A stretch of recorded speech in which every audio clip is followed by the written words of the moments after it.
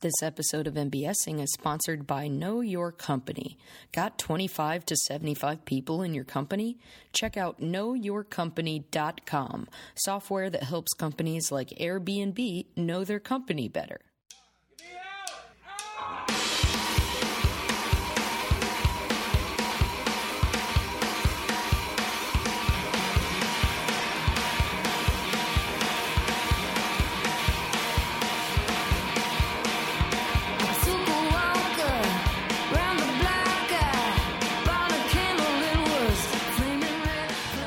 Welcome to MBSing. I'm your host, Mary Beth Smith.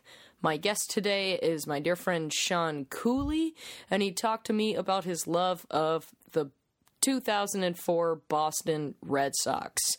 For those of you who don't know, this is the team that broke the curse of the great Bambino and won the World Series after 80 plus years without one in Boston.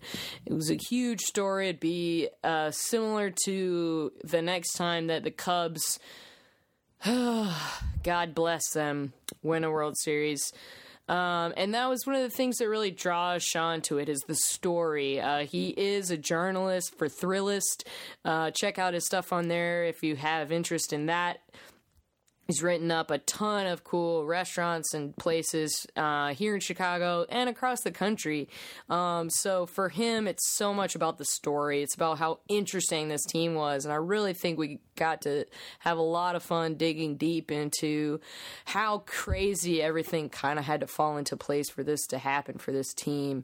And that was a lot of fun. As a baseball fan myself, I got to chime in on a few thoughts and my own experiences during that era and current era baseball, and we really just had a good time, as Sean did a great job of kind of encompassing the whole story that was that season for them.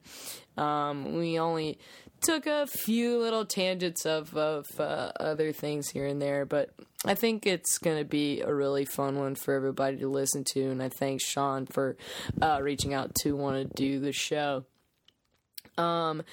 This is the first episode that we've recorded at the Cards Against Humanity office in their recording studio, so you may notice that sound quality is a bit different than it has been for the past hundo eps.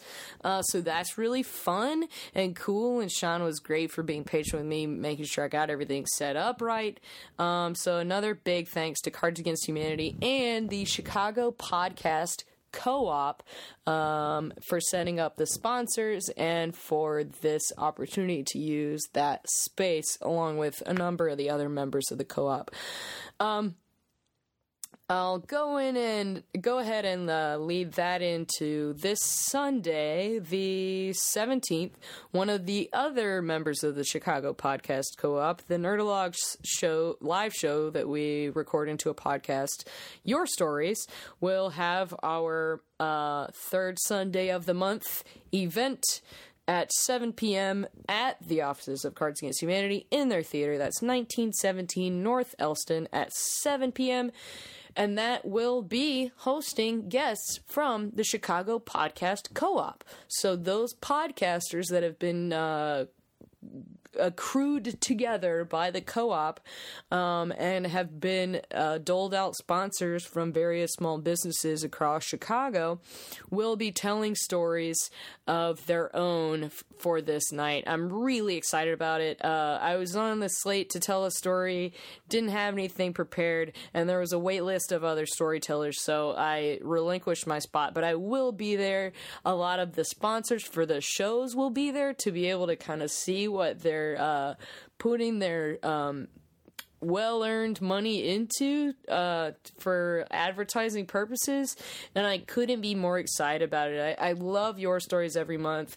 I am so grateful for this co-op, and I'm so excited to meet some of the other podcasters. So if you have any interest in that at all, please come out this Sunday, the 17th, at the Cards Against Humanity office for a really cool night of storytelling and podcasts. And if you like this, I can practically guarantee that'll be a cool night for you.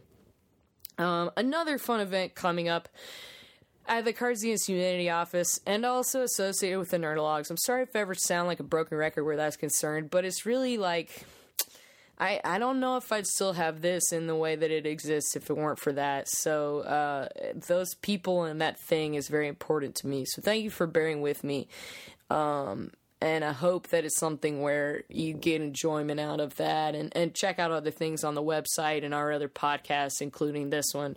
I'm so gracious to have this opportunity, and the Nerdologues are such a huge part of that. So on May 29th, the Nerdologues will be launching a Kickstarter project for a game that we have developed as a group over the past year or so called Fisticuffs. It's a card game. It's kind of like Uno meets Hunger Games. It's fun. It's replayable. We've worked really hard on it. A lot of the members of the group have done tons of playtests. I put in things here and there. I helped coordinate the Kickstarter video that will be going up on that day as well. That's May 29th. So keep an eye out for the Kickstarter, but also that night at 8 o'clock at the office, so that, in the theater, I should say in the theater. The office and the theater are separate things. Anyhoot, in the theater at the Cards Against Humanity office, 1917 North Elston, 8 o'clock. We're doing a huge launch party. We're going to have copies of the game. We're going to have some beer from Sweetwater Brewing. I believe we'll also have some beer from Sweetwater Brewing at the Your Stories this Sunday. So if that's a thing that draws your attention, let it. Come drink some beers with us. We'll have some snacks. We'll definitely have other Kickstarter-funded games for people to play. We'll have some other fun events in the works for that. More details as they come, but mark your cals. Have a good time with us. Help us kind of like kick off this thing in the right way. We're not trying to give away rewards. We're not trying to make money. We just want people to buy our game. We just want people to have fun playing this game that we spent a lot of time and energy putting into. So you're not going to see we're not going to try to sell you a Fisticuffs t-shirt. We're not going to try to say, if you give us $1, we'll put a thank you note on the back of the card, whatever. We just want to make enough money so that we can get games printed and put them in people's hands. So please come. We're ingratiating ourselves to get people to come out, throw some bucks our way, buy a fun game, play it with friends, learn how the game works. If you're maybe skeptical and want to play the game first, what a great opportunity to do so. Come out. If you think it's garbage, then don't give us any money. If you like it, maybe throw us some bucks and get a copy of your own once the Kickstarter is hopefully funded. Cool. That's all I'm going to do. Thank you so much for putting up with that kind of pluggo. Like I said, this is a really fun ep with Sean. I really love baseball, so I love getting to talk about it whenever I get a chance. And Sean very obviously really was deep into this team as it was going on, and talking to him before and after the podcast, we really got to chat a lot about other sports and the way they kind of like the way you follow in active ways and passive ways. And this is like the most active way you could possibly be following sports as far as I'm concerned, without being at every single game. It's community building. It's you just find players and people to get behind, and the Red Sox Yankees rivalry is probably the most heated in all of sports. And Sean gets into a lot of the fun of that too. So thank you so much for listening. Enjoy this episode. What's your favorite barbecue place in Chicago right now? So like the big lightning rod is Dinosaur moving in. Oh right, yeah. Have you eaten there? I haven't yet. They're good. I just heard about it moving in. They have to get their shit together as far as like being able to maintain a double-decker space with an outdoor patio. It's so big and it's so ambitious. Really? But where are they based usually? Upstate New York. So Nick Johnsonville, like Rochester. Nick Johnsonville. Yeah, which is funny because like Dan Nick Dorr. Johnsonville brats. Which have no meat in them. Gross. Gross. But the best barbecue in the city is Smoke Barbecue. That's my favorite. Yeah, their brisket is the best. It's a good wet, good. I know wet is like a gross word to say, but it's like. But when you're talking about brisket, you don't want it to be dry. You don't want that to be dry. It's so good. And people hate when you use the word moist. So what else do you do? Slathered. Yeah. Slathered, smothered, and covered. Barry Sorkin, the guy who runs it, he took like the real deal pilgrimage through like Texas and stuff like that, and I have faith in him and where they get their meat like someplace other than the butcher yards that other places get them. And cool. Like, they just do it right. That's man. Really reassuring because it's been my favorite place for a long time, and I've had a bunch of other places in Chicago because like I like eating barbecue. Yeah. And I've always kind of like in the back of my mind been like, I still think Smoke's my favorite. So coming from someone like you, that's very reassuring. Good. And it's not like Chicago style barbecue. It's like they replicate it pretty well. And I like that I think they more than a lot of the other places, like separate like, oh, they want like Carolina style pulled pork because that's what they're known for. You know, they want like St. Louis ribs, you know, I think they do that really well as opposed to like, this is Texas barbecue or whatever. Right. Just kind of like you do you. It's like you said, that guy did his job, did work and like found the best. It's when you open up a whiskey bar, you got to go through whiskey territory. Like, yeah, you open up barbecue, you got to go around and not just bullshit it. But there's also some other really good places. I think Small Smoke Shack is way under the radar. Where is that? It's Filipino barbecue. It's like it's on Belmont. Cragen, I think is the name of the neighborhood. I barely even know it. And that's is it a way west? Maybe it's on Belmont. I'll give you the address. It's nowhere you would normally be. It's like not even Lincoln Square. It's like west of Lincoln Square. But it's like literally a shack with like 3 seats. It's almost like Frank Underwood shit. Like not that old. Like it's a newer spot. They opened up 2 years ago. But it is like in a closet. Yeah, but the guy who runs it, Joaquin, is great. And he's great. And he experiments with all sorts of different stuff. Like last time we got smoked chicken skins, and we just did it family style with 3 of us. We ordered 3 entrees and just fucking ate everything. I like doing that at all restaurants. I'd say so. Yeah, anytime stuff can come on a tray. That's the nice thing about barbecue. Yeah. It's just a big tray. And I think Green Street's pretty good, Green Street's pretty good. They're like, I think they're overpriced. They are. You're paying for the experience, and you're paying for the ambiance. I'd be interested. I haven't been back there in maybe a year or so since they were first humming along, but with them and Oshaval, they're both it's always packed to the gills. Yeah, you have to like wait around the line. It's tough because Brendan Sodikoff places, he's the restaurateur that opens. He's like the big restaurateur in town. And like all his places are like super fucking cool. And that one, and he opened up a pizza place near my house. Really? Yeah.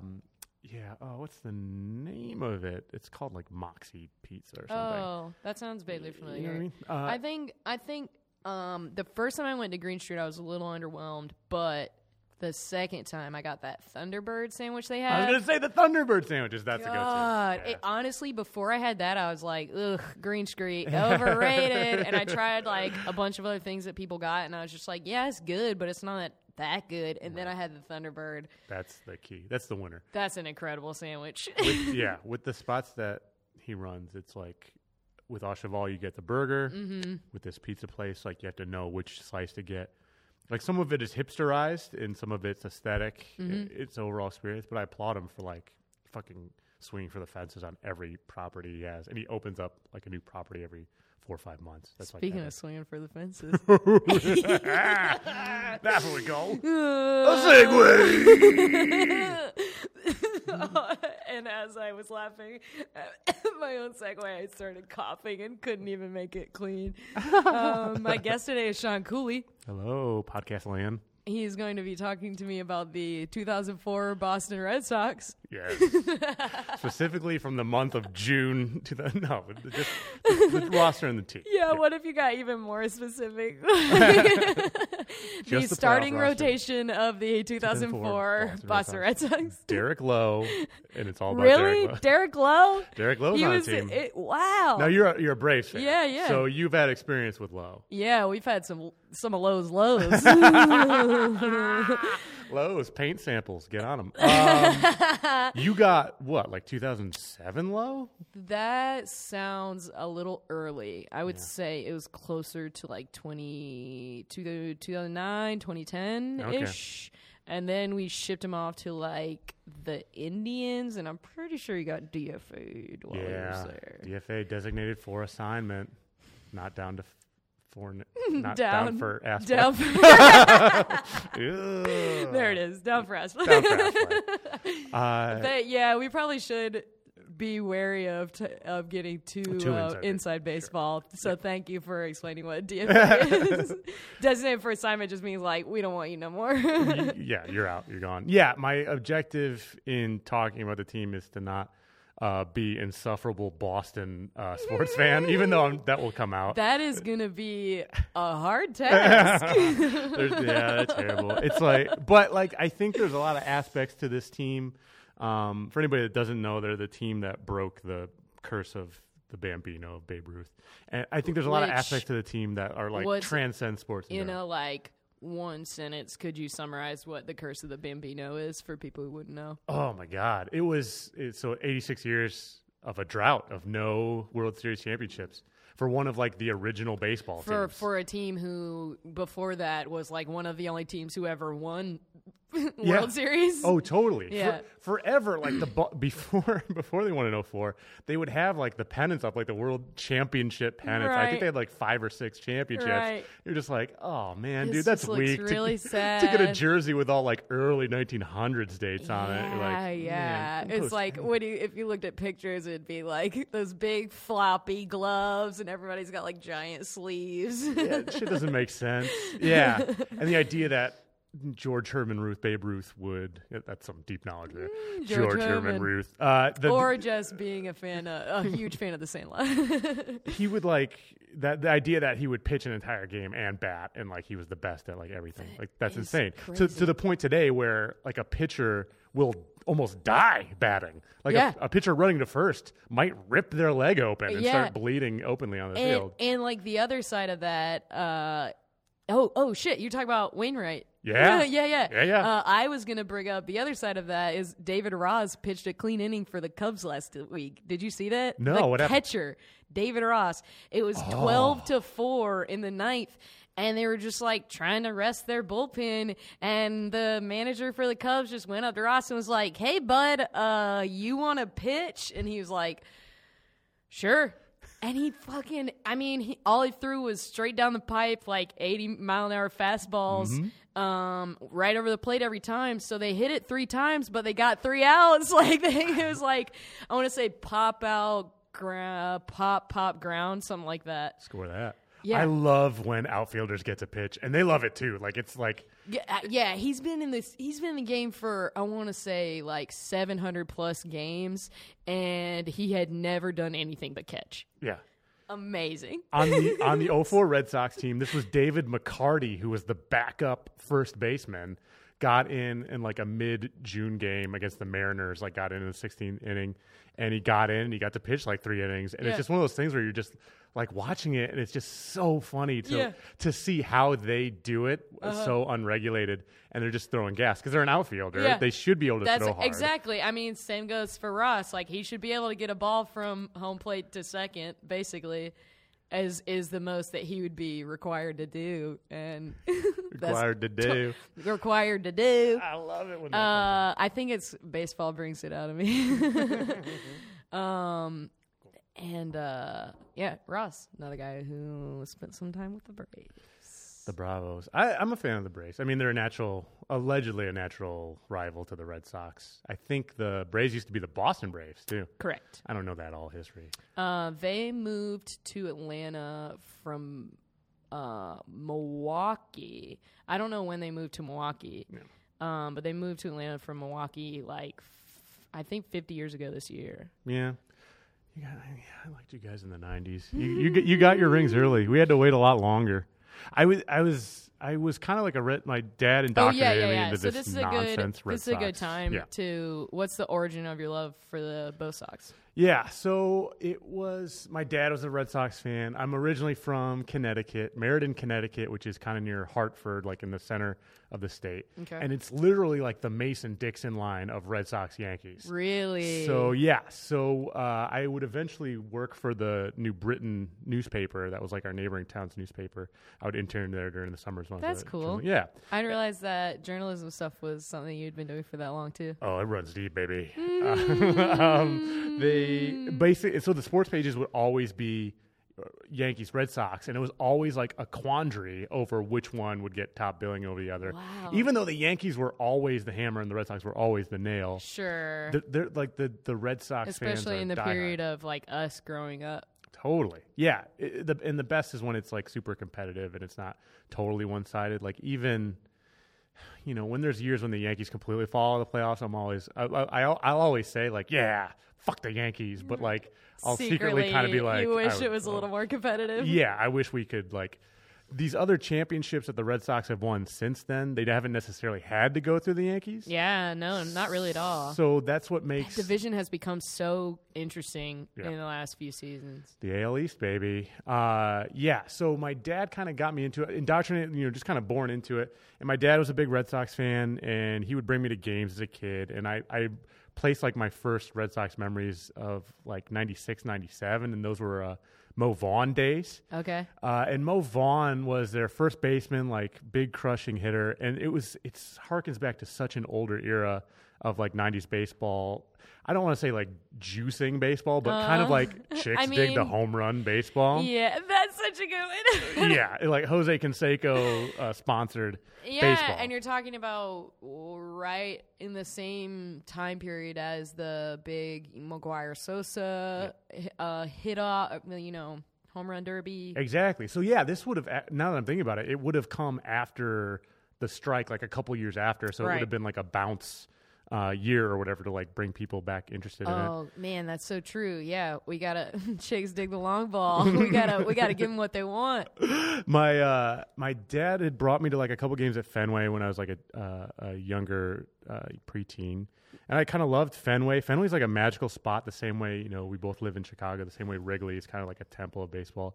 Fenway is kind of something unto itself. You see the Green Monster in person. You kind of like get the whole ballpark experience. It's not professionally laid out at all. It's just kind of like beautiful and its weird eccentricities. Yeah, I mean, you could say the same thing about Wrigley, Totally. But there are plenty of things that like are so outdated that it makes people not want to play there anymore. Yeah, but to watch a game, beautiful. To sit Very in the good point. same wooden seats that don't fit American butts today. Like they couldn't have imagined how fat we were going to get. That's so funny. I've actually never been to Fenway, unfortunately. Oh, it's worth a little trip out there. What was the trip like from your hometown down to Boston? Yeah, so it would have been probably like, I don't know, 2 hours and change to drive down there. That's so what I to go to a game would be like an effort, like a whole thing. That's kind of why I wanted to ask, yeah. Yeah, and so the thing would be that my dad would probably make us leave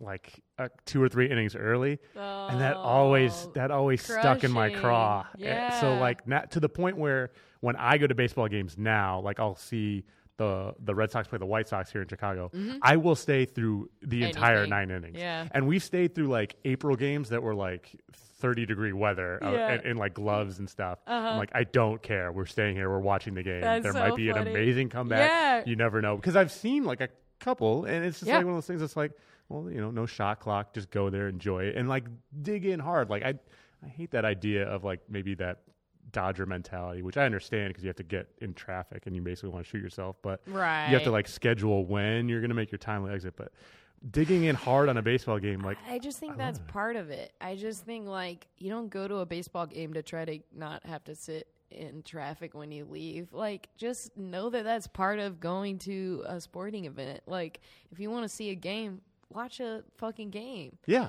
you're already spending $50 on beers. Just dig in, get into it. Why do you only want to see 2/3 of the experience? So my dad had kind of gotten me onto baseball a good amount, and I played younger. It was one of the sports that like stuck with me the longest. I was I still am a lanky weirdo. So it was one of those things of like, I couldn't acclimate to basketball, like other sports, just I wasn't having. You're so tall. I know. But with baseball, I was okay enough that I stuck with it long enough, but I liked it more as I got older. And we even went to a New Britain Rock Cats game, which they're the minor league affiliate. Rock Cats. They're the minor league affiliate for the Twins, but they play in New Britain, Connecticut. And one of my like vivid baseball memories was I must have been like 10 or 11. It's the type of place where after like the 7th inning or whatever, you might wait in the parking lot and catch some foul balls, get some souvenirs or whatever. Sure. I remember that, but I also remember one time we had stayed late enough in the game that a foul tip came. We were along maybe the first baseline in the field, and it's not a big stadium. It's like bleachers, aluminum bleachers everywhere. Foul tip came along the first baseline, and it landed kind of in like a pile of gravel that was off the side of the bleachers. So you had to kind of like run down, and you had to run through like this labyrinthine fencing because they had to keep people from not like sneaking in or whatever to get out there and get to like the gravel parking lot area. Oh, sure. So I remember like as soon as the foul tip comes, I make a mad dash. I like drop my soda and my goddamn gummy bears, go out there. But I also remember that like a younger, like maybe 8-year-old girl also broke, and she was closer to like the exit area. And as a kid, eventually you get so fucking bored of baseball, like you're just doing anything. You're like making side gigs for yourself. Yeah, you find anything. So the idea of a foul ball coming in, like maybe getting to take home a ball, like you have no idea the actual monetary value of a ball. You're just like, there's no other way I'll get a ball. I need this ball. Yeah. I remember it was almost like Global Gut style, like going through this obstacle course, like winding through and like running on gravel and like trying to catch through this fencing. And I remember me and her almost got to the ball at the same time.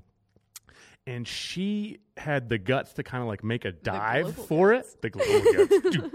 Do you have it? She made the dive for it. And I had the wherewithal to kick the ball further along. Oh my God! So me as a dastardly youngin kicked it and then got it, and then she had the wherewithal to dive on gravel. and I am a lousy, terrible cheater, and I totally kept the ball. I still have that New Britain Rock Cats baseball, so like that's kind of like a pride and glory type thing. That's a great story. Thanks. Yeah.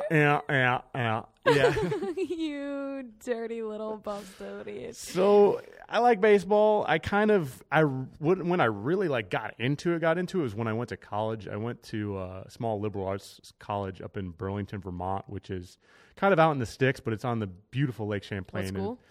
St. Michael's College. Okay. Like UVM's the big school there, and St. Michael's is like 1/10 the size. Gotcha. But it's pretty isolated. We're in a talking bubble. like 1,000, 2,000. I think maybe my graduating class was like 1,500. Okay. So not quite that small. Not too bad.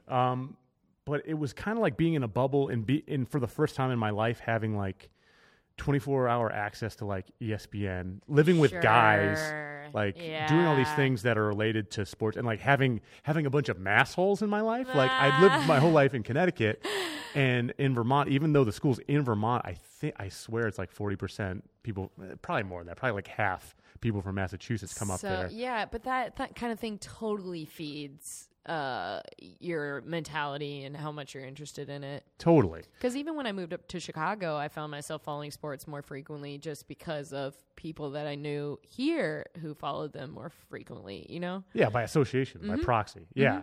And I mean, Chicago's one of those markets that's sports crazy. Boston for fucking sure, especially lately. So it would be a thing. We haven't even talked about Deflategate. I don't ever want to talk about that for any reason. I'm sure you don't.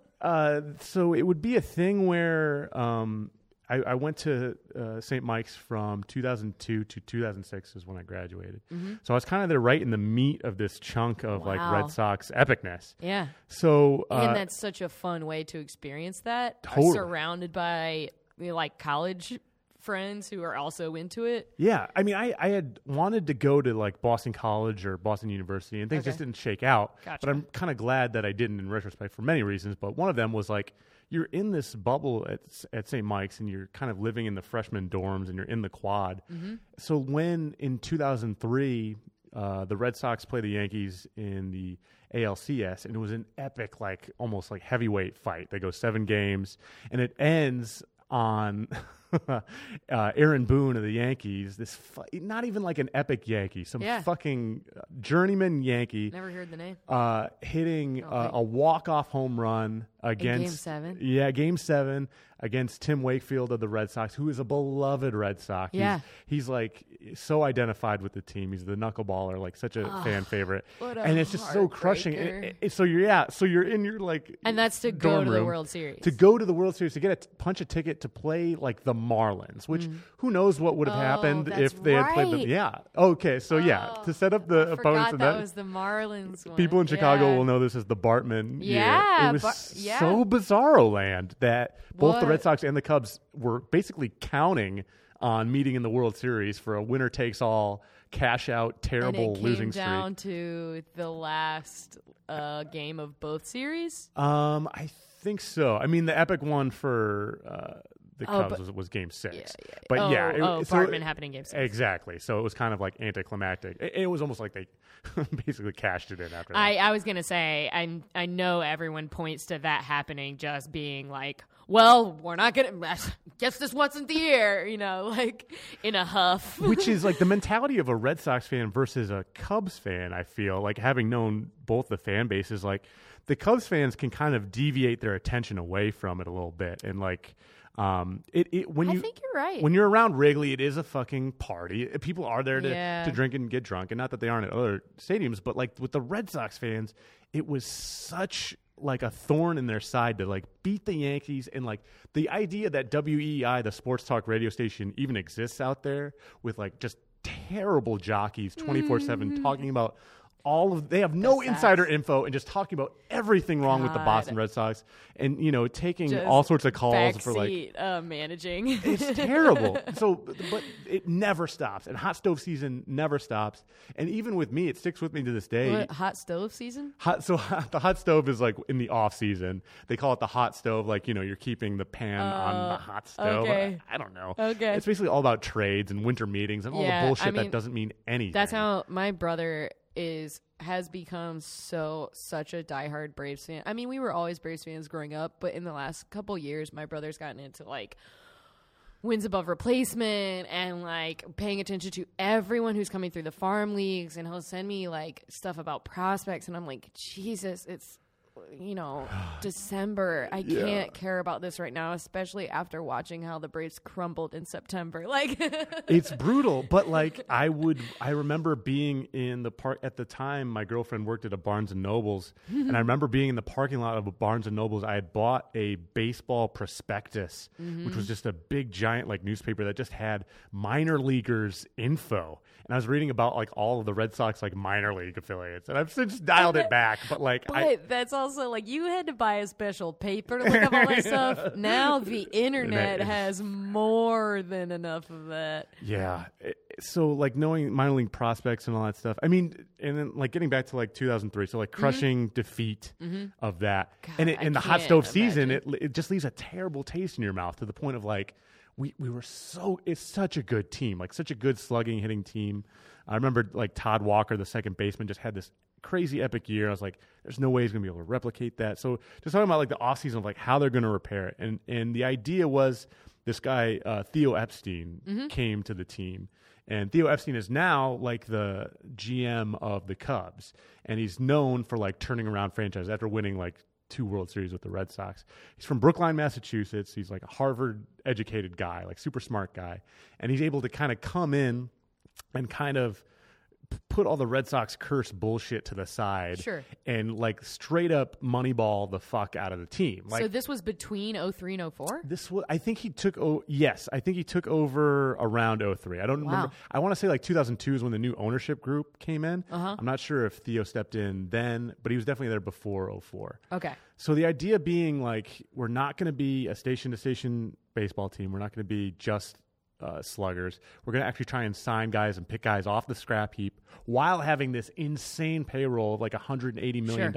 Like the probably second highest after the Yankees. After the Yankees, which was another thing. It was always like haves and have-nots. It was always like second in spending. We always got the... But Boston's bad about being like, fucking Yankees buying the whole team. And it's like, you guys are second. Like, you are doing the same thing they are, just not quite as much. It's so self-righteous. Yeah. But we would get like the dented cans of the Yankees. Like they would get Jason Giambi and we would get Jeremy Giambi, who was like fat and like couldn't and didn't even make the team. Yeah, it was always like little brother stuff in almost every regard, to the point where in that offseason, the Red Sox were desperately trying to trade for Alex Rodriguez, who was the hot hitting shortstop of the Texas Rangers, who were abysmal, last place for 5 years in a row. And he made some ungodly amount of money. And the Red Sox were going to trade for him and have Alex Rodriguez be their pioneer and like have him like be the cornerstone. Build for the next team 10 around years. him, yeah. Build the team around him. They had the whole deal set in place. They were going to figure out. I think they were going to get rid of Nomar at the time. Nomar Garcia Parra. Nomar. Yeah. Still husband to Mia Hamm, I believe. Totally, Mr. Ham. Hamming it up. I've always liked that relationship. Totally, yeah. I love when people of kind of like the same caliber of sports, Me too. of different sports, Yeah. Hook up, and maybe my hope is always that they'll create some super baby. Exactly. I think most people feel the same way about like comedians and actors. Like, that like I'm trying to think. The first example that came to mind was like Nick Offerman and Megan Mullally. Like if they had a child, which I don't think they plan to, it would be like the dopest, funniest kid. I would love that. Yeah. I think it's like either feast or famine because Will Smith and Jada Pinkett. Oh God. But they also named their kids after each other, which is like, they did not set them up for success. Yeah. And they might be Scientologists. Should have pricked their feet and left them on a mountain. Those kids are terrible. After Earth, come on now. That Karate Kid remake, trash. I liked Pursuit of Happiness. Yeah, okay. But I think that was still when Jaden was like cute and not annoying yet. Yeah, right. Insufferable. But anyway, they were planning to trade for A-Rod, and they were going to get Maglio or Ordonez. They were going to trade Manny Ramirez, their cornerstone left fielder. And it would have been this weird shakeup that, in retrospect, I'm so glad it didn't happen.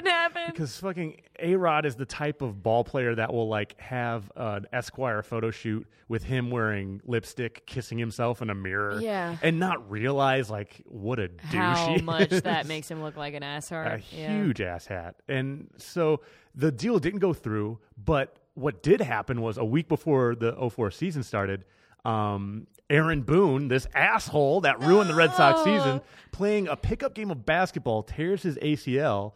And so he was the third baseman at the time. So he's out. And the Yankees are just like, oh, we need a new third baseman. Like, who can we get for third base?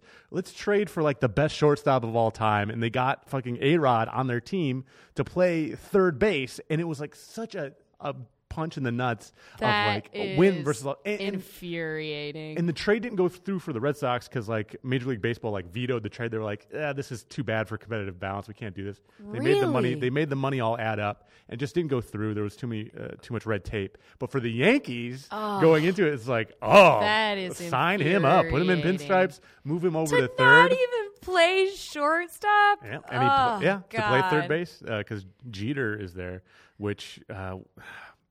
Jeter, that season, 2004, that was the season that about a third of the way through the season, he had that epic diving play.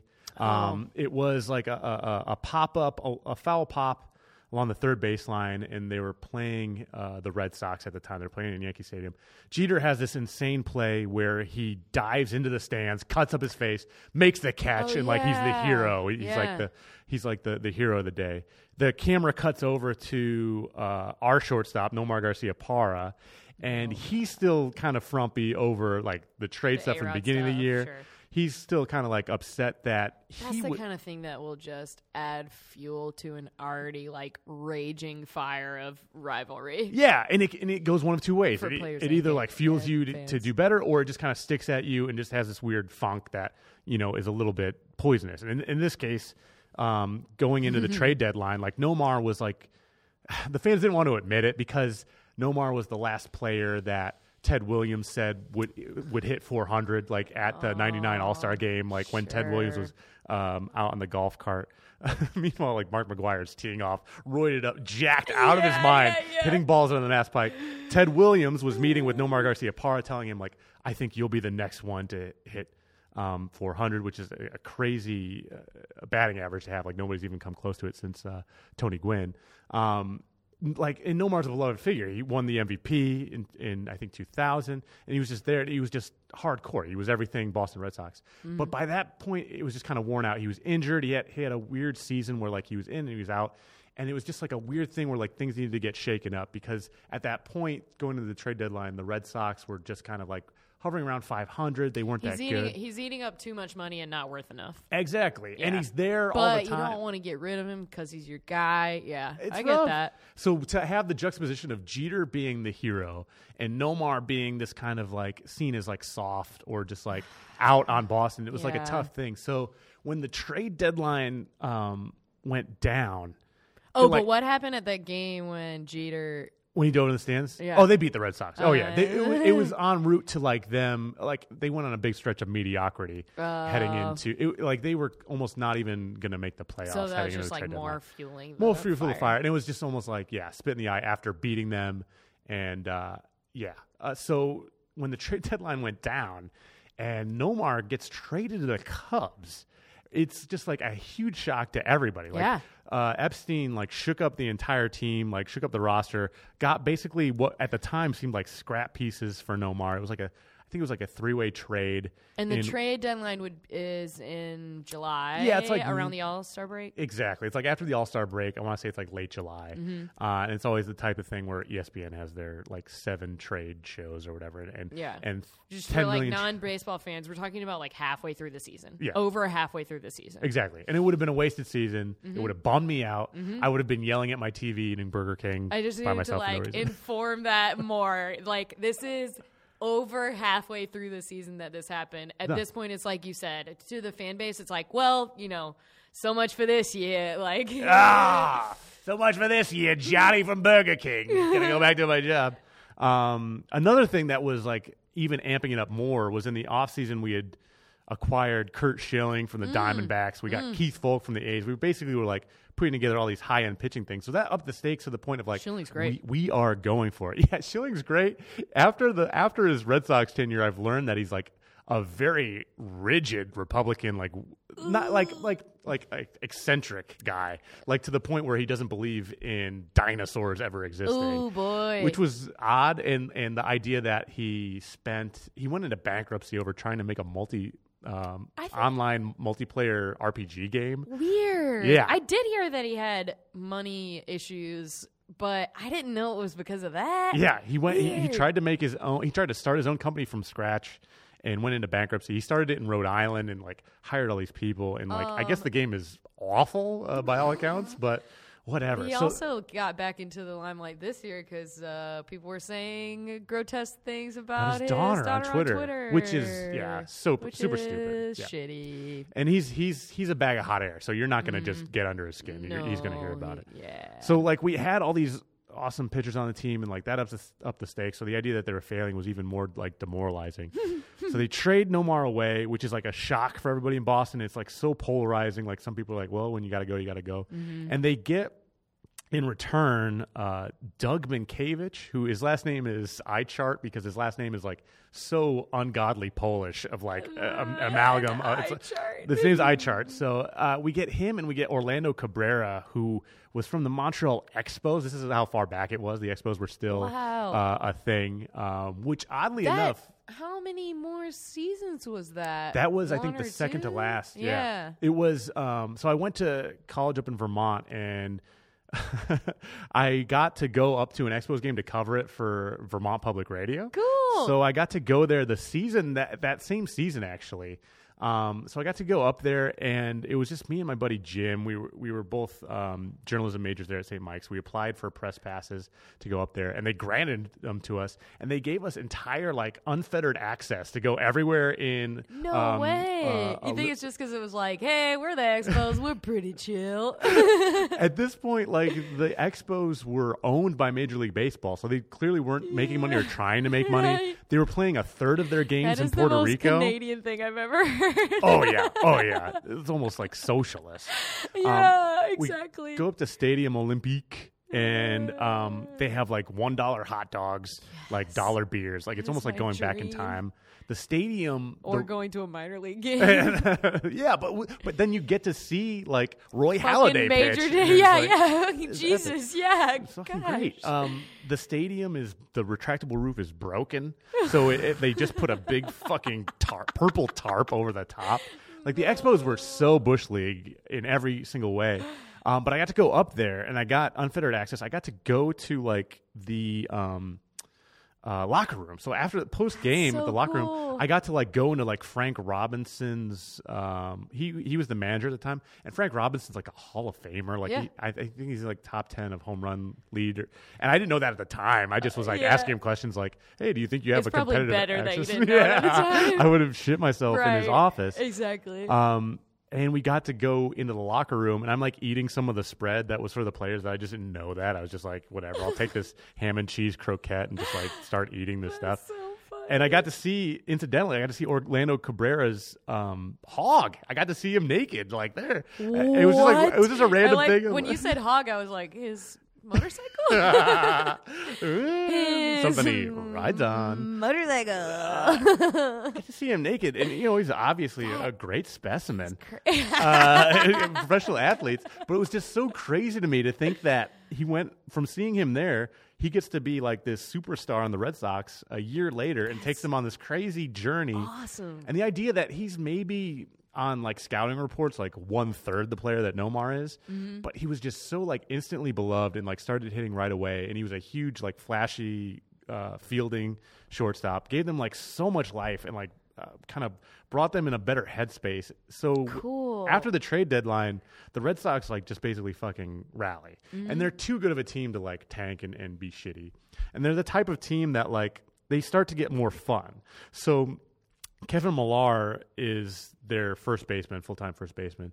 He's got an interesting backstory. He was actually a scab during the strike-shortened season. Wow. He like crossed the line and like actually played. Yeah. Which is a weird thing. And he was one of the few players to actually be like ingratiated back into baseball. Normally, after doing that, normally somebody crosses a strike line, you're just like, oh fuck that guy. Off, he's dude. A corporate shill. He's out Yeah. here. Millar came back and he he's kind of like this bigger, chubby guy with a goatee. He had a video that would play on the Titantron, like a rally video from him when he was maybe 21.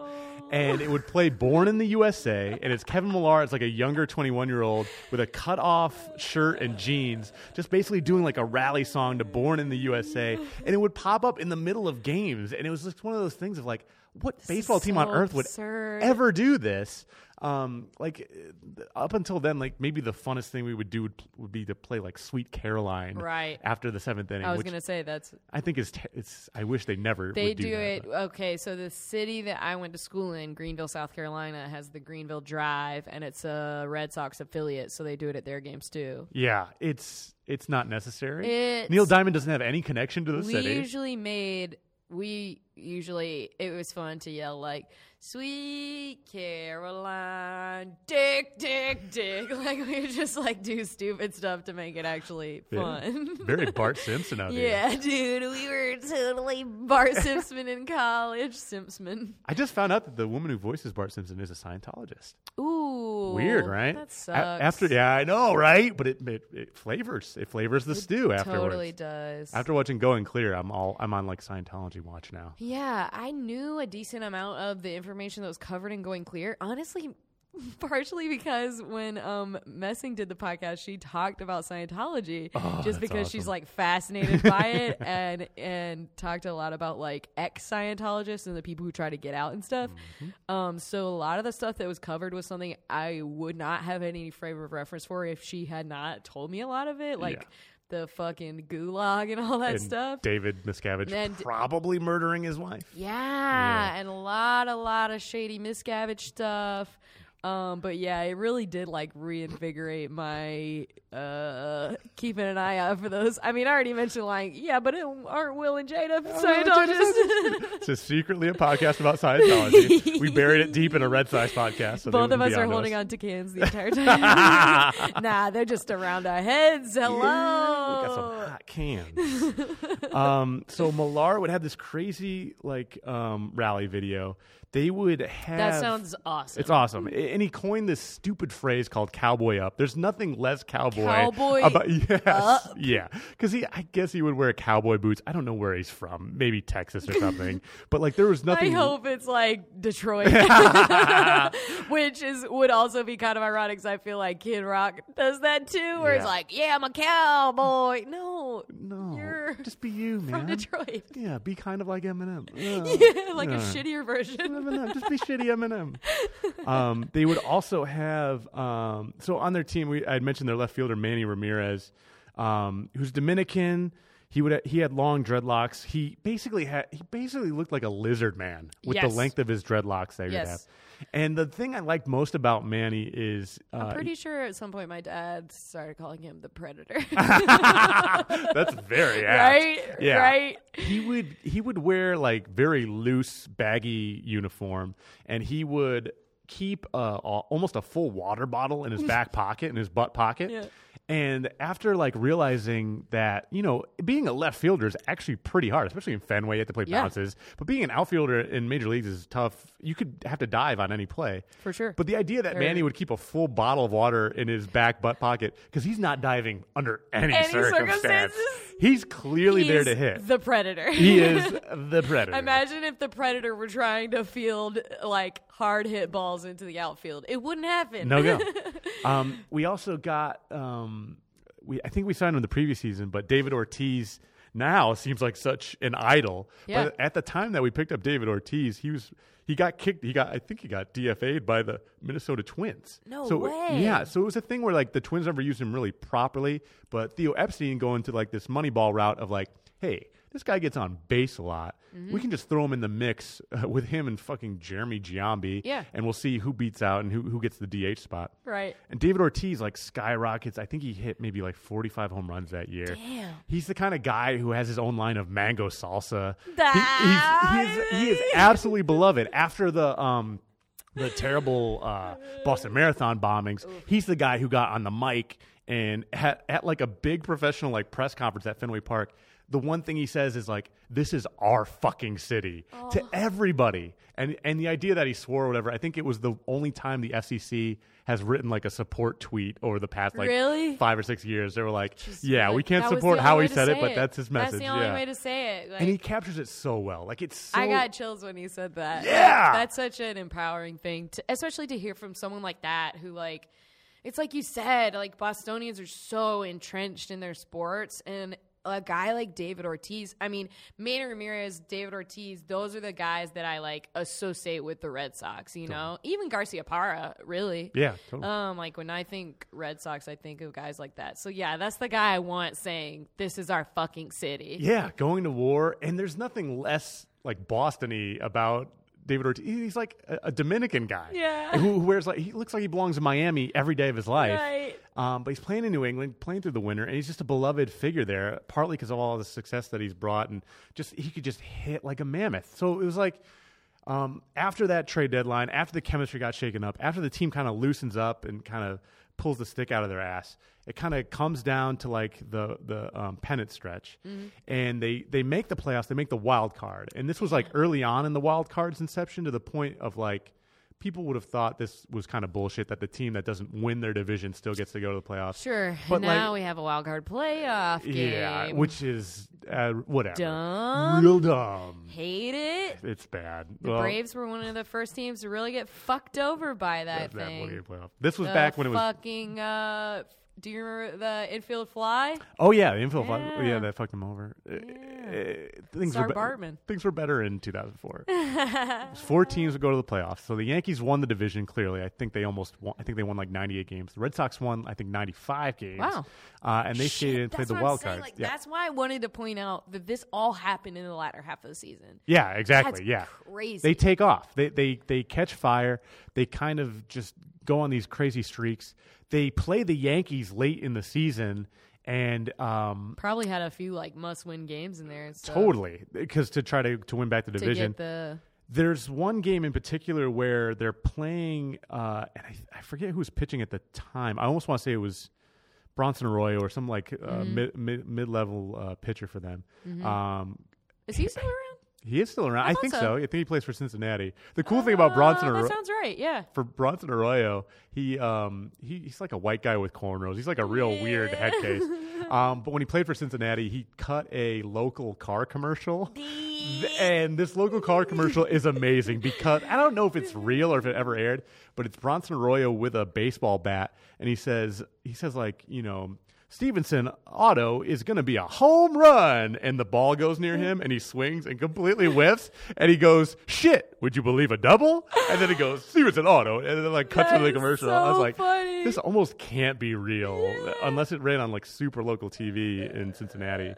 But Bronson Arroyo like basically dusts back A-Rod on a pitch. And A-Rod got real lippy. He does what, I'm sorry? He basically like throws a pitch like too close, too inside to him, to A-Rod's liking. And A-Rod gets super lippy and like starts shouting at him. And Jason Varitek, who was the switch hitting catcher for the Red Sox, this guy, he basically like picture a Marine, like a beefy Marine. He would switch hit. He handled almost all the pitchers. He was super professional and like super soft-spoken, like very professional guy. Cool. He's showing A-Rod to first base, like saying, hey, just go, man, just go, man. Yeah. And A-Rod's not having it. He's just like coming on. He starts to charge like a little bit, and Varitek punches him in the face with his glove and like downs him, and a huge brawl breaks out with his glove, like downs him. But that's such a catcher move. Totally, I think. To like protect the pitcher by kind of by any means necessary. So insane, and that leads into Pedro Martinez, who was like our pitching ace. Pedro Martinez took Don Zimmer, who was like this 70-year-old bench coach on the Yankees. After that like fight broke out, it was like a huge brawl. Don Zimmer runs at Pedro because he has like some beef with him or something like that. He doesn't like Pedro's style. Pedro would throw at people's heads. He hated the Yankees just as much as Red Sox fans did. And Pedro Martinez literally took Zimmer by the ears and kind of olayed him like as if you would a bull, and just threw him onto the ground. This old ass liver spotted man onto the ground, and like that sparked a whole nother thing. So it was like this rivalry is beyond a rivalry. Limbs should have been broken in these like little skirmishes that they would have, to the point where like Pedro Martinez would throw at people's heads. He threw at this one guy's head, like he was a jobber for the Yankees called Kareem Garcia, and in the press conference afterwards he would just say, who is Kareem Garcia? Like, not even knowing who this guy is, that he almost decapitated with a 98-mile-an-hour fastball. That? Oh, the moxie That's on him. crazy. He's going in. Pedro's going in the Hall of Fame this year. I'm super pumped for it. So great, like first ballot Hall of Famer, no doubter.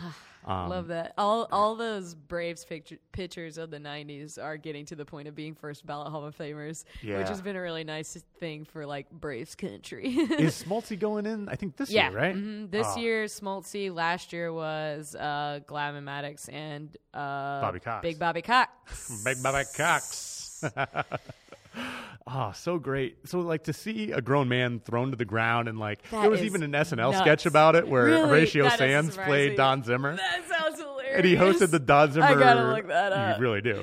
He hosted the Don Zimmer talk show, and the bit was that he would get riled up every, like, 2 or 3 minutes and run at the guest, and the guest would just throw him on the ground.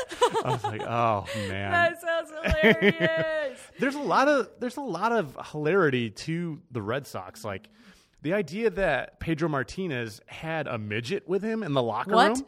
He just the world's shortest man at the time. His name was like Nelson de la Cruz.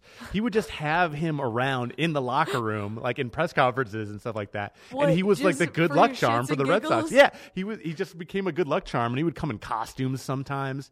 That's one of the most absurd things I've ever heard, especially surrounding baseball specifically. Oh God, it's so great. So the idea that this team eventually went toe to toe with the fucking New York Yankees, who like won't even let you have a goatee, you know? They're like so straight laced and like don't even have fucking names on the back of jerseys. Right. It's just it's mystique. It's all got to be the same as it was. The outfield is the Hall of Fame, the Hall of Plaques, and all this bullshit. And they have everything the Red Sox don't. So the idea that they would meet in the ALCS again, like as a rematch from the previous year, it was like a heavyweight rematch. That's huge. And the That's idea, so huge. It's great. So the idea that the Red Sox would go down 3-0 in a best of 7 series was just like so demoralizing. And for me personally, like I was, I remember being on campus. It was like I think towards the start of our school year, it must have been my junior year, editing the college newspaper. And I just remember it being on in the background, and I'm just like so pissed off at my fucking team, like that they went down in the way that they did, just kind of kneeled down. The game 3, I think they lost 18-9. No. It was just brutal. It was just a massacre. It was just them teeing off. And game 3 was in Fenway Park. It was 2 games at Yankee Stadium. They lost. 1 game at Fenway Park, they just got annihilated. Game 4 is at Fenway, and we're pitching, I think, our maybe a scrub pitcher. I think we were pitching maybe Derek Lowe, who had fallen out of the good graces in Boston after being like a guy who could win 20 games. Yeah. He was basically on the outs then. People would kind of turn on him. You know, when a pitcher's not going good and you have him on your playoff roster, rough. That's, I think, the most thankless position to be in, honestly, is like when a pitcher just can't deliver. And it's one of those positions where, like, I mean, hitting's like that too, but pitching, man, if you're broken, you stay broken, especially if the weight of, like, a contract and the fact that you used to be good. I mean, look at guys like Rick and Keel. Like, that guy literally just broke, like, broke in half. Yeah, and he never pitched again. And then they took roids and I became a good fucking outfielder. love his story, though. I really do. I think it's really yeah. I mean, his steroid usage aside, and kind of. He's in a big Armstrong situation, where he kind of does these magical things. Yeah, so once you have kind of like this scrubby pitcher going up and you're just not feeling good, and I'm editing the paper, and I'm probably at this point like editing a column by our lacrosse player, columnist who does all our sports stuff, and I'm just hating life and just like grumbling. Right. I'm just waiting for the book to be closed on this fucking awful season. And it's so weird because it's tied like late or they're down a run in the 9th inning in Fenway Park. They're about to fucking choke it over. They're about to get swept by the Yankees, which is just abysmal after all the talent they've collected. And some weird shit starts happening that normally never happens for the Red Sox. They always get biffed on calls, going back to like them playing the Mets and Buckner. Like even people in Indonesia know the name Buckner, like, is synonymous with complete failure. Yeah. So that shit happens to the Red Sox all the time. Hence the like curse, like they're cursed by the Bambinos. They can't win because of awful supernatural bullshit. So Kevin Millar is facing Mariano Rivera, who's like the best closer in the world of all time. I was going to say, like, probably the best closer period ever. Yeah. And Millar, like, works a walk off of him, like, late in the inning. And it's just like, what the fuck is going on? Yeah, because Rivera just throws a cutter. You always swing at it and always goes in the ground, and you're always out. Like, that's like a lock. So Millar makes it to first base. They pinch run him. I want to say they probably have 2 outs at this insane point. Dave Roberts, who was another like midseason pickup from the Padres, just kind of like a guy who had played on a couple teams. I think by this point he was like 38, 39, kind of like on his last legs, but he was fast as fuck. He was a stolen base specialist. So the idea that he's on first, taking out a load of a first baseman and putting in the fastest dude, you gotta go there. Yeah. So like building the drama up, and like Rivera's checking on him on first base and all that stuff. And that kind of thing will break even, the best closer in the game. Exactly. Of having to pay attention to. Yeah, you're in their mind and you're kind of like bugging on them. Mm-hmm. So the idea that after like 2 or 3 pitches, Dave Roberts is able to steal second. And it's to this day still like the closest steal call I've ever seen like in my life. Jeter like swipes on him and it's basically like complete bang bang. He thinks he has him, yeah. And it's so like I'm in the like newsroom at our college paper and like I'm starting to like give my attention over. And you're like, wait a minute. I'm kind of like, let me put Hayden Quinn's column over here for a little bit. Let me watch this stupid bullshit because even if they win today, they're just going to break my heart tomorrow. Right, whatever. Yeah. It's like having an abusive girlfriend or something like that. You know what I mean? Yeah, because at that point in the season, at that point in the series, you don't even want to get invested because your heart's just going to get broken again. I cried as a grown ass man the year before. I had cried watching this stupid baseball team. Yeah, it's just like impossible the way that you dive in and you watch so many of the games and you get invested. And you spend so much time. Yeah, when the Braves got knocked out by the Dodgers, that was last season. Oh, I think so. Yeah, that was last season. That was pretty rough. It fucking sucked. We did the same thing. We let them take. I think they took all 4 games off of us. Yeah, and it was. I was at fucking Sheffield's and just sitting at the bar watching it happen. And I just it sucks, man. Sheffield's has good barbecue though. Yes, please. Yeah, they do. I like Sheffield's because I think it's the most like South Carolinian of any of the barbecue places. Ooh. They have they literally, I think they may even have South Carolina ties because they are a University of South Carolina bar. But yeah, that their pulled pork is delish. Great beer bar, good beer garden. Love their beer, love their foods. For a Lakeview bar, Sheffield's. You're not gonna Sheffield's.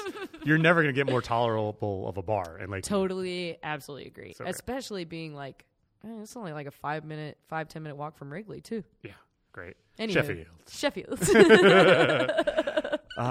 So Dave Roberts able to steal second. Then it's up to Bill Miller, who's our third baseman, who's just like this older guy that we had gotten from the Giants. He was another guy who wasn't a big name, but would just come through clutch in some clutch moments. He's the guy who earlier that season had hit 3 home runs in one game. I'm not sure if I'm correct on this. He definitely hit home runs from both sides of the plate. He was a switch hitter. Damn. And I want to say he hit 2 grand slams or something insane. That has not been done. So he comes in, laces a single up the middle. Dave Roberts is coming all the way home. They tie up the game late. It goes to extra innings. I'm fucking invested. I think it must have been the 12th inning.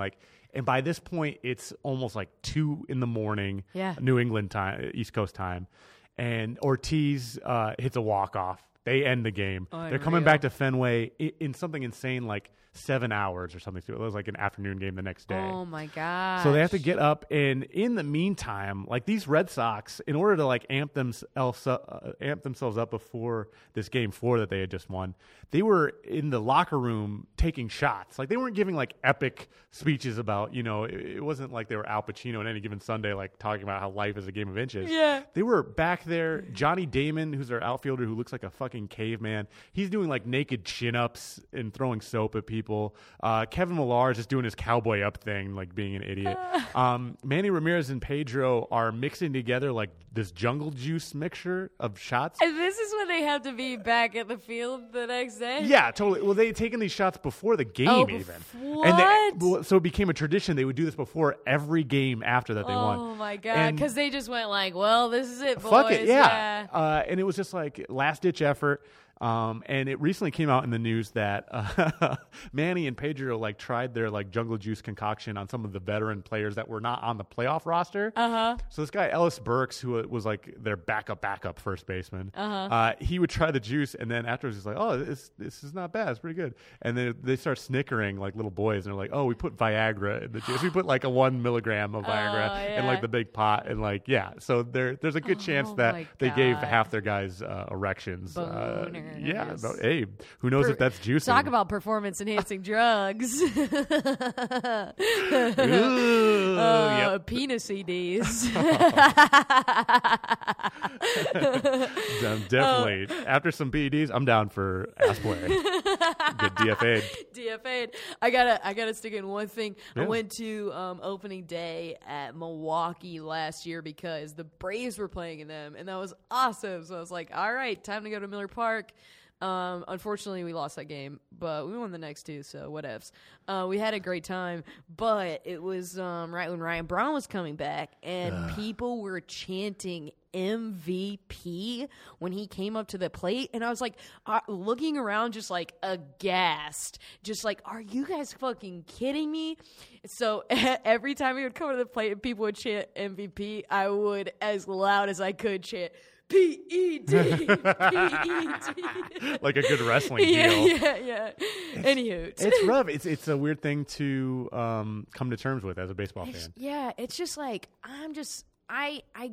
it's become, and I know that it's something, I've seen Bigger, Stronger, Faster. Yeah. I know how much it's used. I know there are players that I'm fans of who've used, I mean, there's a couple Braves pitchers that are no longer on the roster, like just because they've gone their different ways, but they like have been found using using PEDs, and it's like, damn, that sucks. I root for that guy.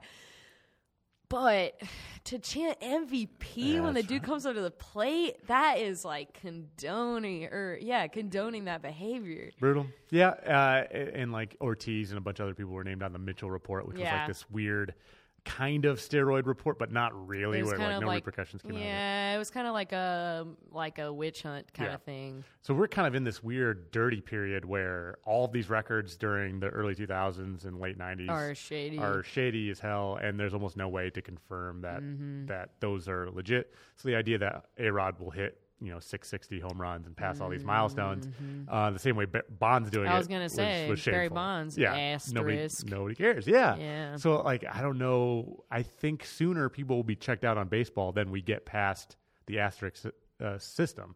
Because I don't know that we're going to have a new cream or a new crop of players that we know dudes. Are super clean forever. I don't know how you gain the trust back. I think you're right. I think we're at the point, especially, I mean, a lot of people are saying that we're in like the pitcher's era of baseball, and I don't know, man. I mean, more and more pitchers are coming up dirty for that stuff too. So it's like, maybe that's why we're in the pitcher's era, because they started figuring out that it worked both ways. I don't know. Welcome to Hot Takes. Yeah. Hot Sports Takes. Hot Takes.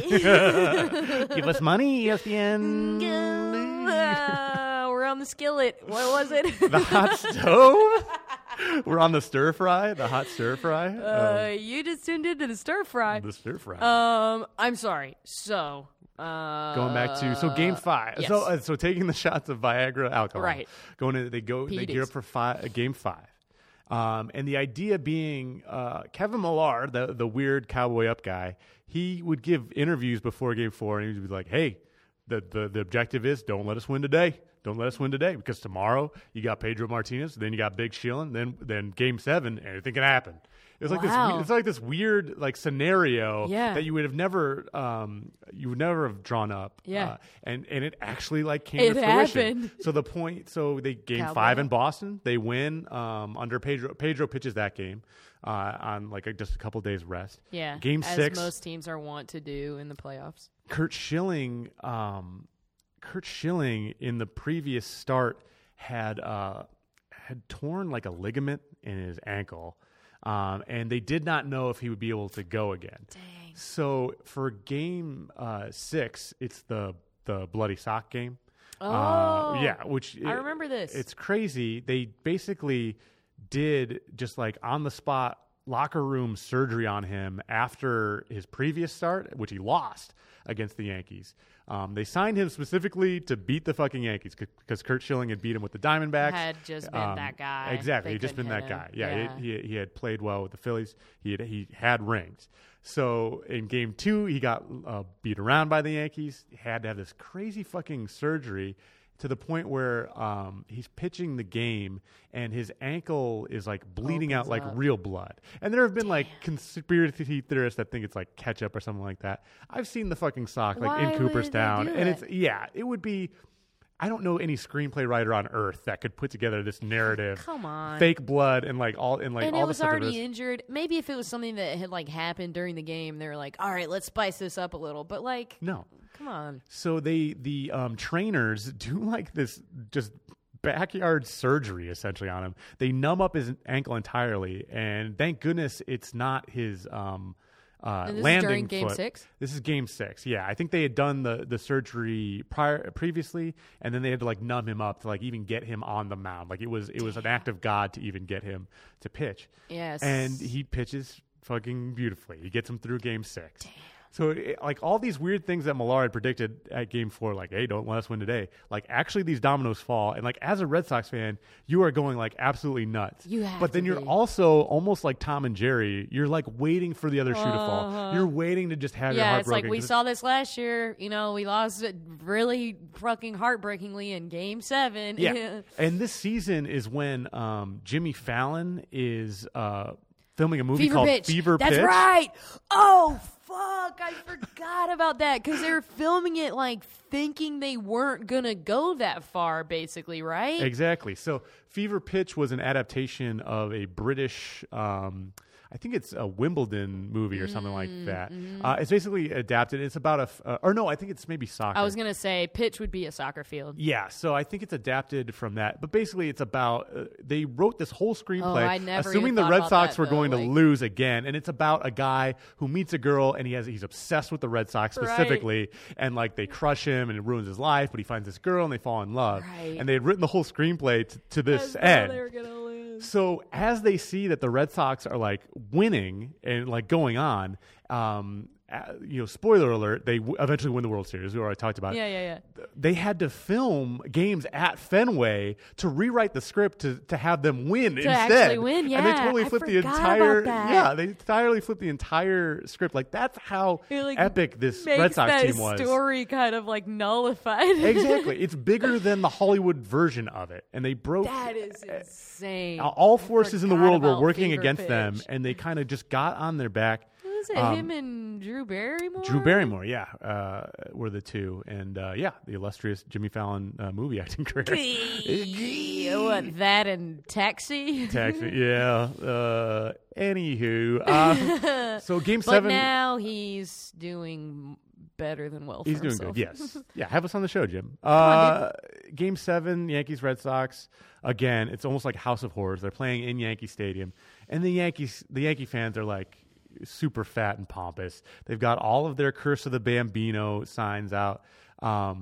They had said the weird thing about after Pedro had initially lost his first start to the Yankees in that series, in the press conference he said, I just got to tip my cap and call the Yankees my daddies, which was a really weird thing to say, but it was almost like this weird reverse psychology, like, jihad on the Yankees of like, so like all the Yankees fans were super cocky and they would start chanting like, who's your daddy?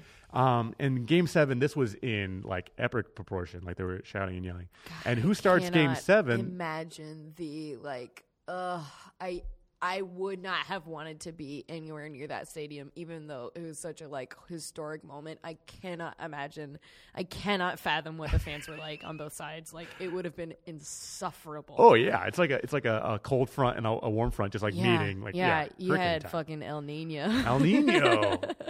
So they're chanting, "Who's your daddy?"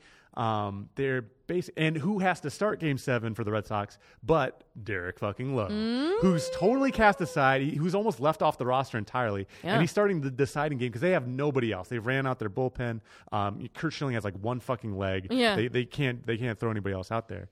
And again, like weird things happen in the series. Like at one point, Ruben Sierra of the Yankees, I think it was Game 5 or 6, hit a ball that would have scored the winning run and would have ended the game, but it was ruled a ground rule double because it bounced out into the short porch in right field. It was at Fenway, which is always which is really weird. So it hangs the runner at third, and they get out of the inning. They win that game. So like all these weird moves are happening to the point where throughout the series, Mark Bellhorn was the second baseman of the Red Sox, and Bellhorn was kind of like the strikeout king. I think he struck out like 200, an ungodly amount of times during the season, and he hadn't done anything in that series. And he was like the typical bum, like, you know, when a Boston Red Sox fan base gets on you, they get the fuck on you. And they're on message boards, like, trying to find out the 7 different players that they can replace you with. Yeah, and what minor leaguer is in like, the system 5 years from now that will like hopefully... old Dan Strugla disease. Exactly. That's it to a T. So he had done nothing throughout the series, and he was like the number 9 hitter. And he comes up in a big spot in the 4th inning and hits a 2-run jack. Damn, dude. And from then, Johnny Damon hits a grand slam, and they're up like 7-0 on the Yankees. And this is in Game 7, and this is heading into what inning ish? It's probably like late. It's probably like 7th, 8th inning, getting on there. And as a Red Sox fan, you're just like holding on to your ass, like just like not please, yet. You know better. Yeah. If you've been trained. You know, it's almost like Clockwork Orange. You've been like brainwashed to know that they're going to lose somehow, and against all odds, they stay in there, and I think they bring in Pedro to pitch an inning, which is just like to seal it, like to get in there. You have and he starts to bleeding out runners, and you're just like, you have to at that point. What's happening? And they beat the Yankees in Yankee Stadium in Game 7 to go to the World Series. Was the final? Was it that offset? It was pretty offset. I think they won by like 4 or 5 runs. Like they cleared the bar entirely. Once it was like 7-0, that stadium was silent. Like totally, yeah. Because all the Yankee fans are like, oh fuck. So fucking pompous, and they knew so well that they were going to win.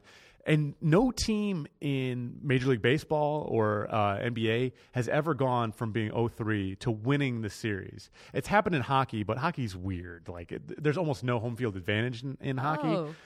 So for baseball, why do you think that is? Just because everything's much more uniform than? I guess so. I'm not sure. Ice is ice. There's like 3 times it's happened in hockey, but it's never happened in baseball in the 100+ years of history of baseball, and they've always been playing 7-game series in the World Series.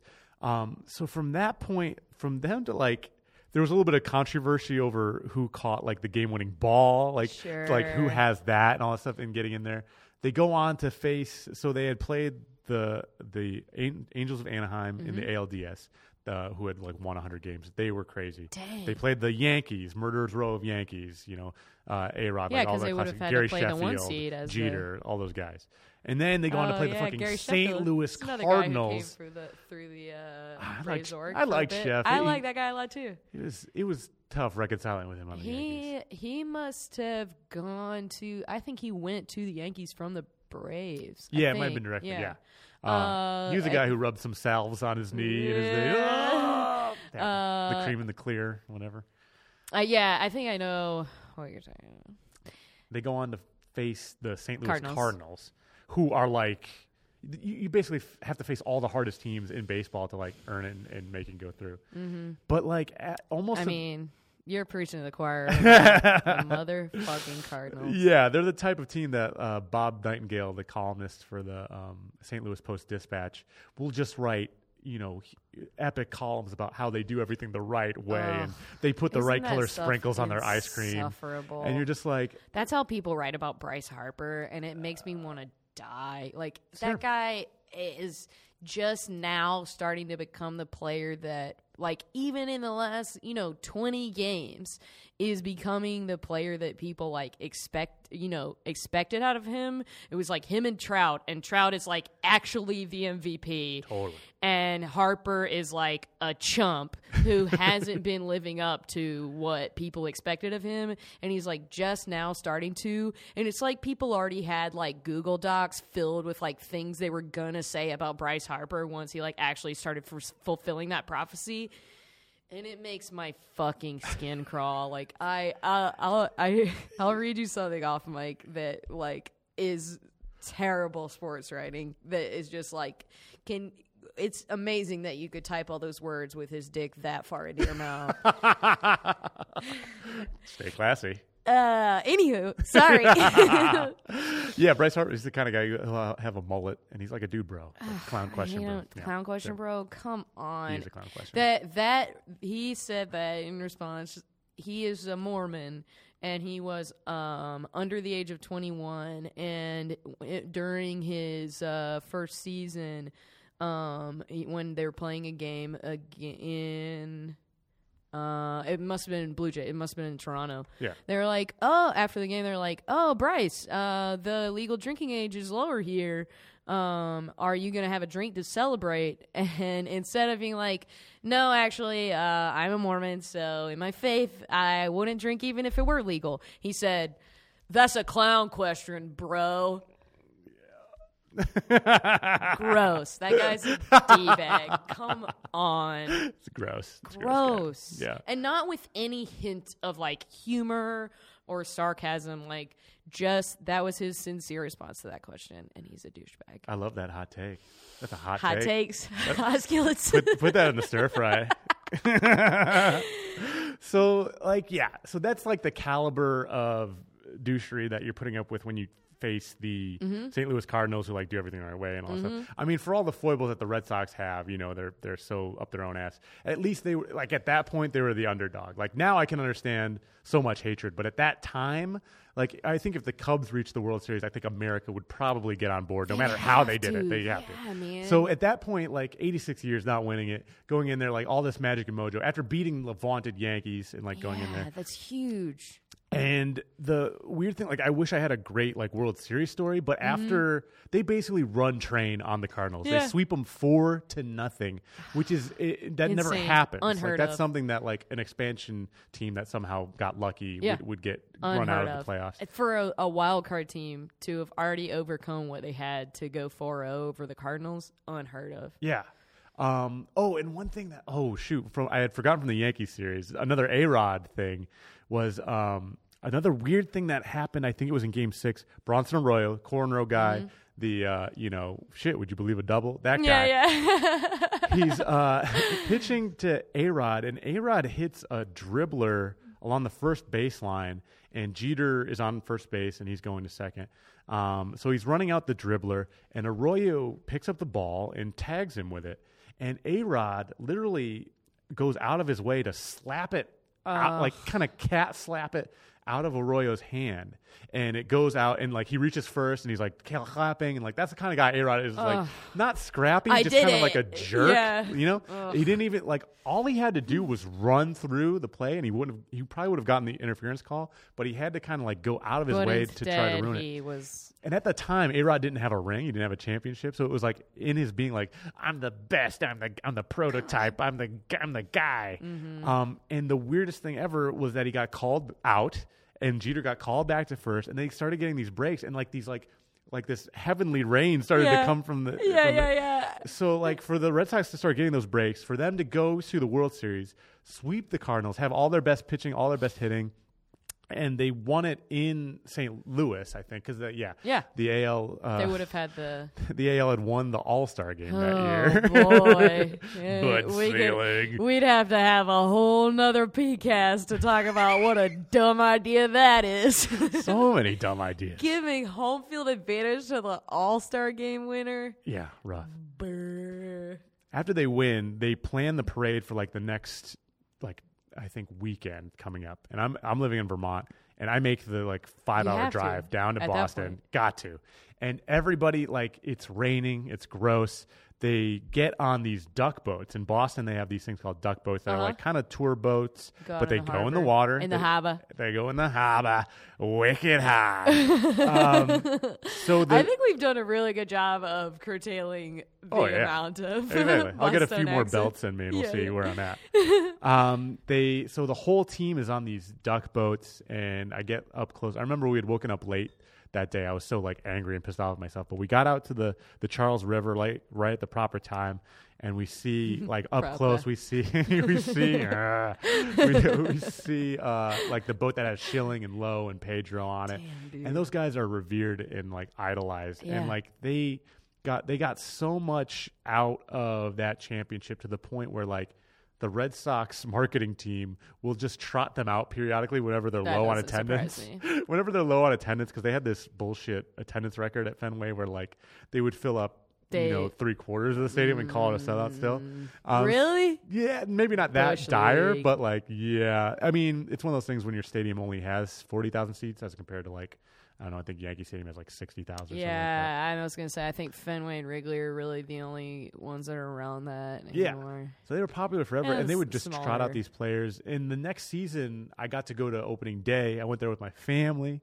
It was so awesome to see them get their rings and to like see everybody come in. And I just watched a documentary about David Ortiz, and David Ortiz now has 3 World Series rings and also like just an overall Red Sox MVP of the decade ring, and he keeps them on like this blingy necklace that he has that he just wears out. He's just a fucking boss about it. Makes me so happy. It seems like the kind of thing that they like made up just for Yeah, him. for him, totally. And that next season was like kind of like a hangover season, but who on fucking cares Who after cares? that? You got it done. We got to go to Mother's Day. I took my mom there for Mother's Day, and it was this another like weird game where they were down by I think 4 runs to the Baltimore Orioles heading into the 9th. And they call it the Mother's Day Miracle because they came back and won in a walk-off error in that same inning, in the 9th inning. And I just remember being there with my mom, and we're just like so excited. I give her a hug. And it was one of those things where I had to convince Pops to not leave. I was like, I know they're down Dad, by 4. come on. We are staying here. We're not beating traffic. We're going They're to the World eat here, Series hang out. champs. World Series champs. How often we got to see these guys? Come on, Dad.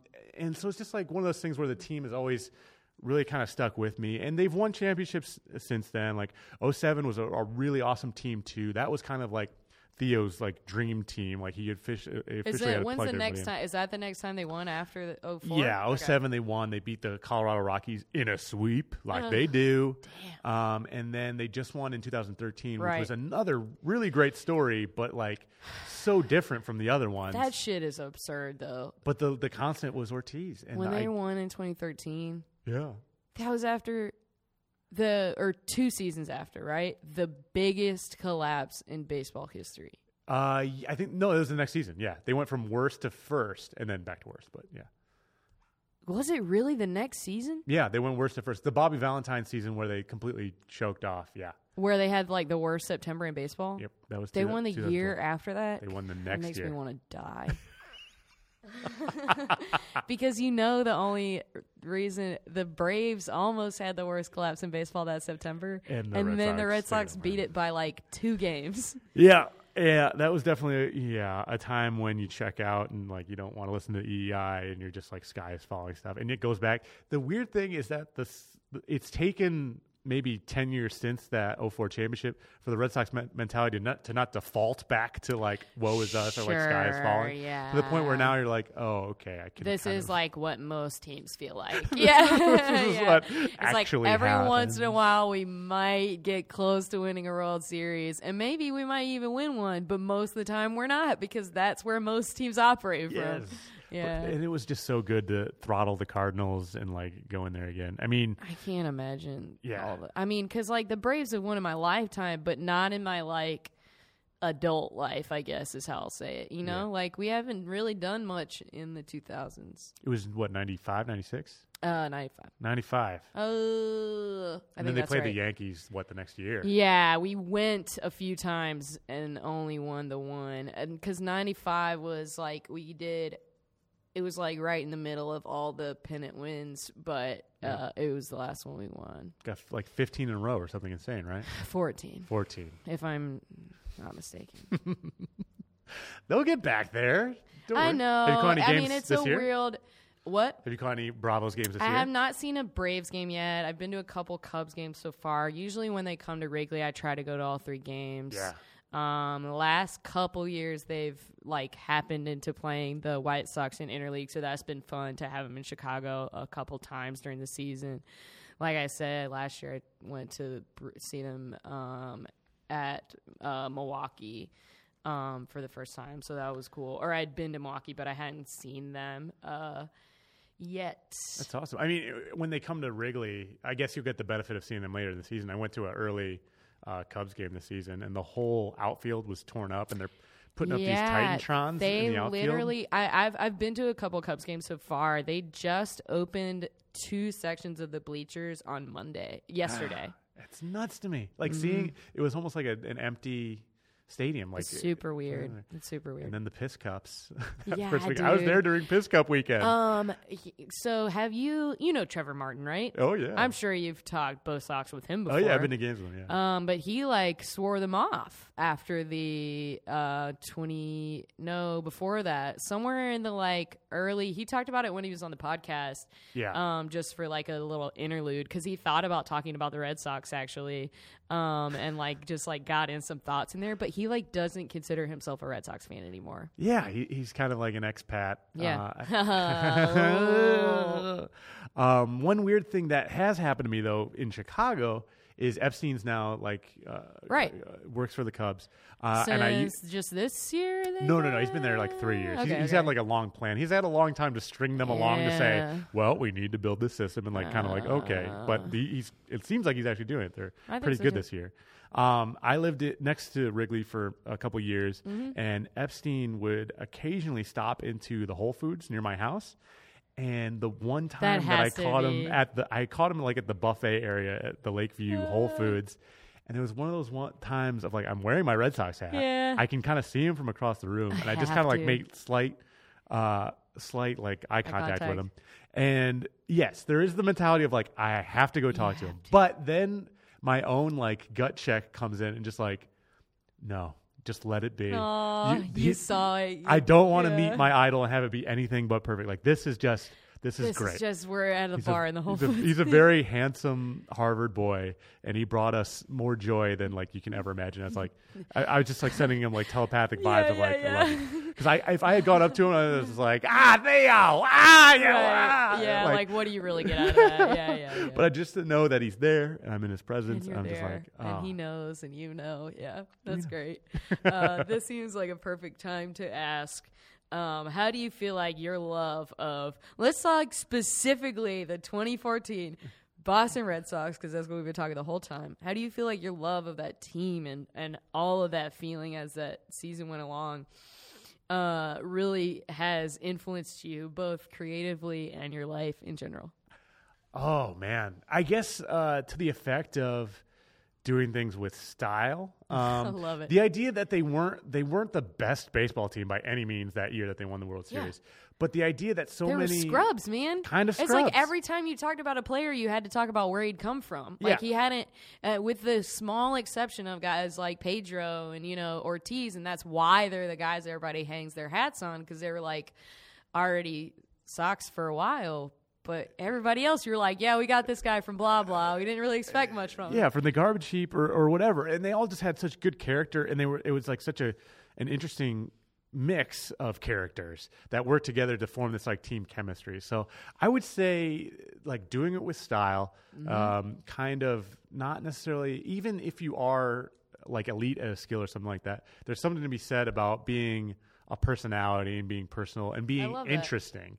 So for me as like a journalist, like I'm not necessarily, we were talking about like There's barbecue gotta be places. A fun story. I'm looking for a fun story, especially like I cover like restaurants and bars, entertainment stuff around the city of Chicago.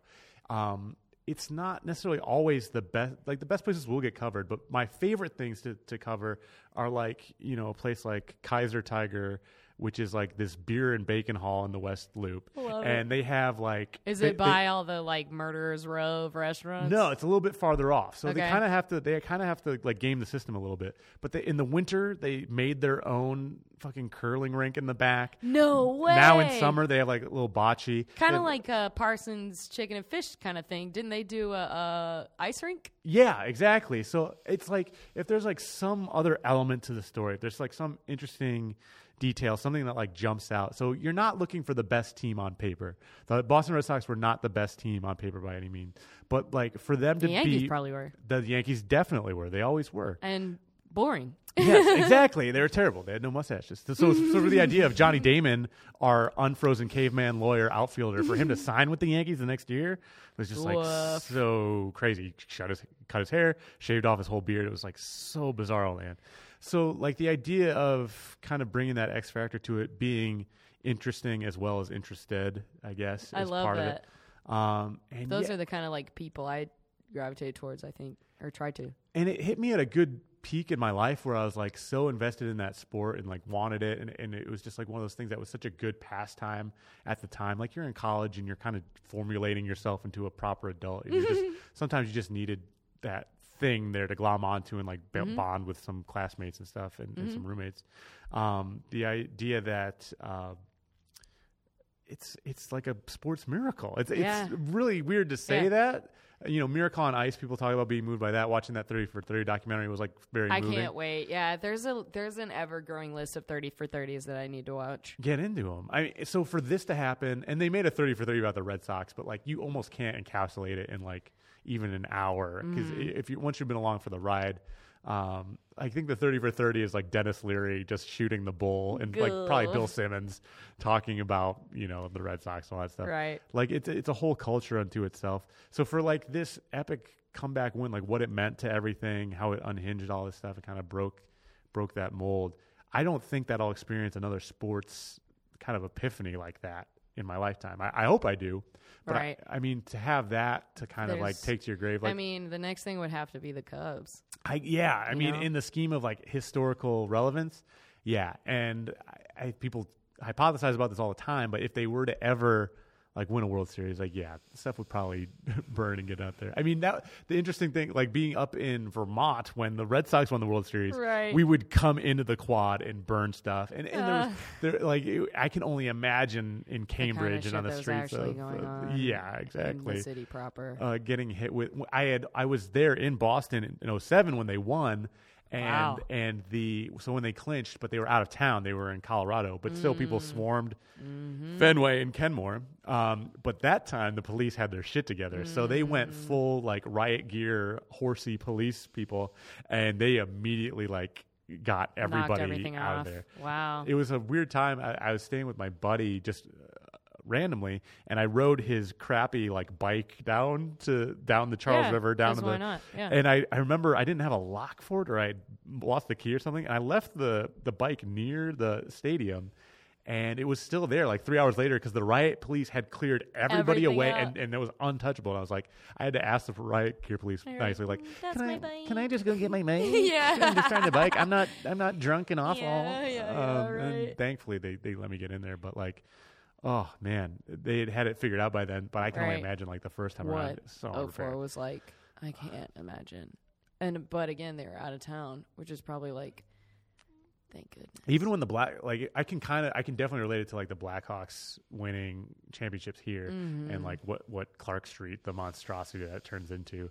But I mean, if the Cubs win it, like. They might as well just declare a state of war. Like, it would be unbearable. Yeah.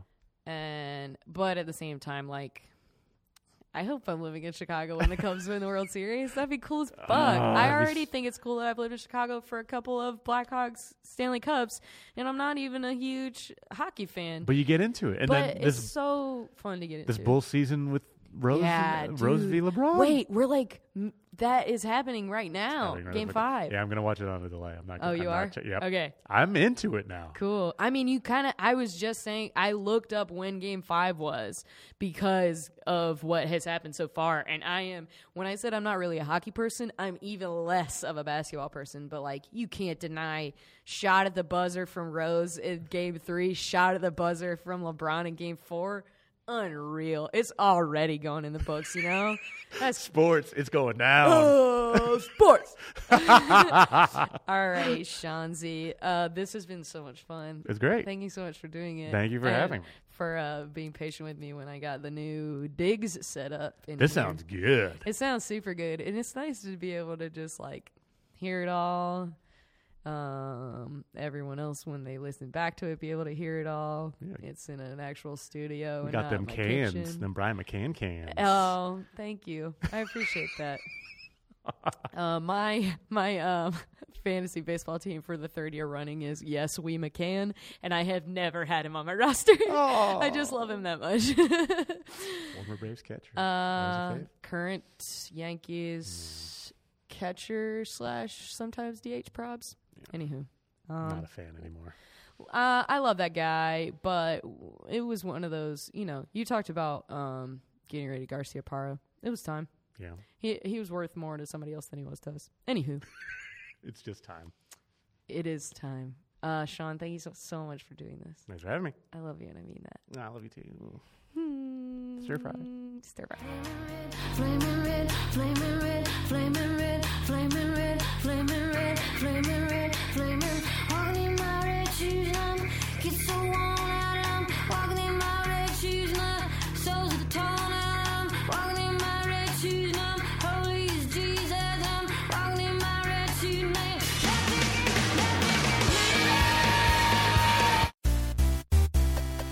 This has been a Nerdologues production. For more on the Nerdologues and our shows, please go to www.nerdologues.com.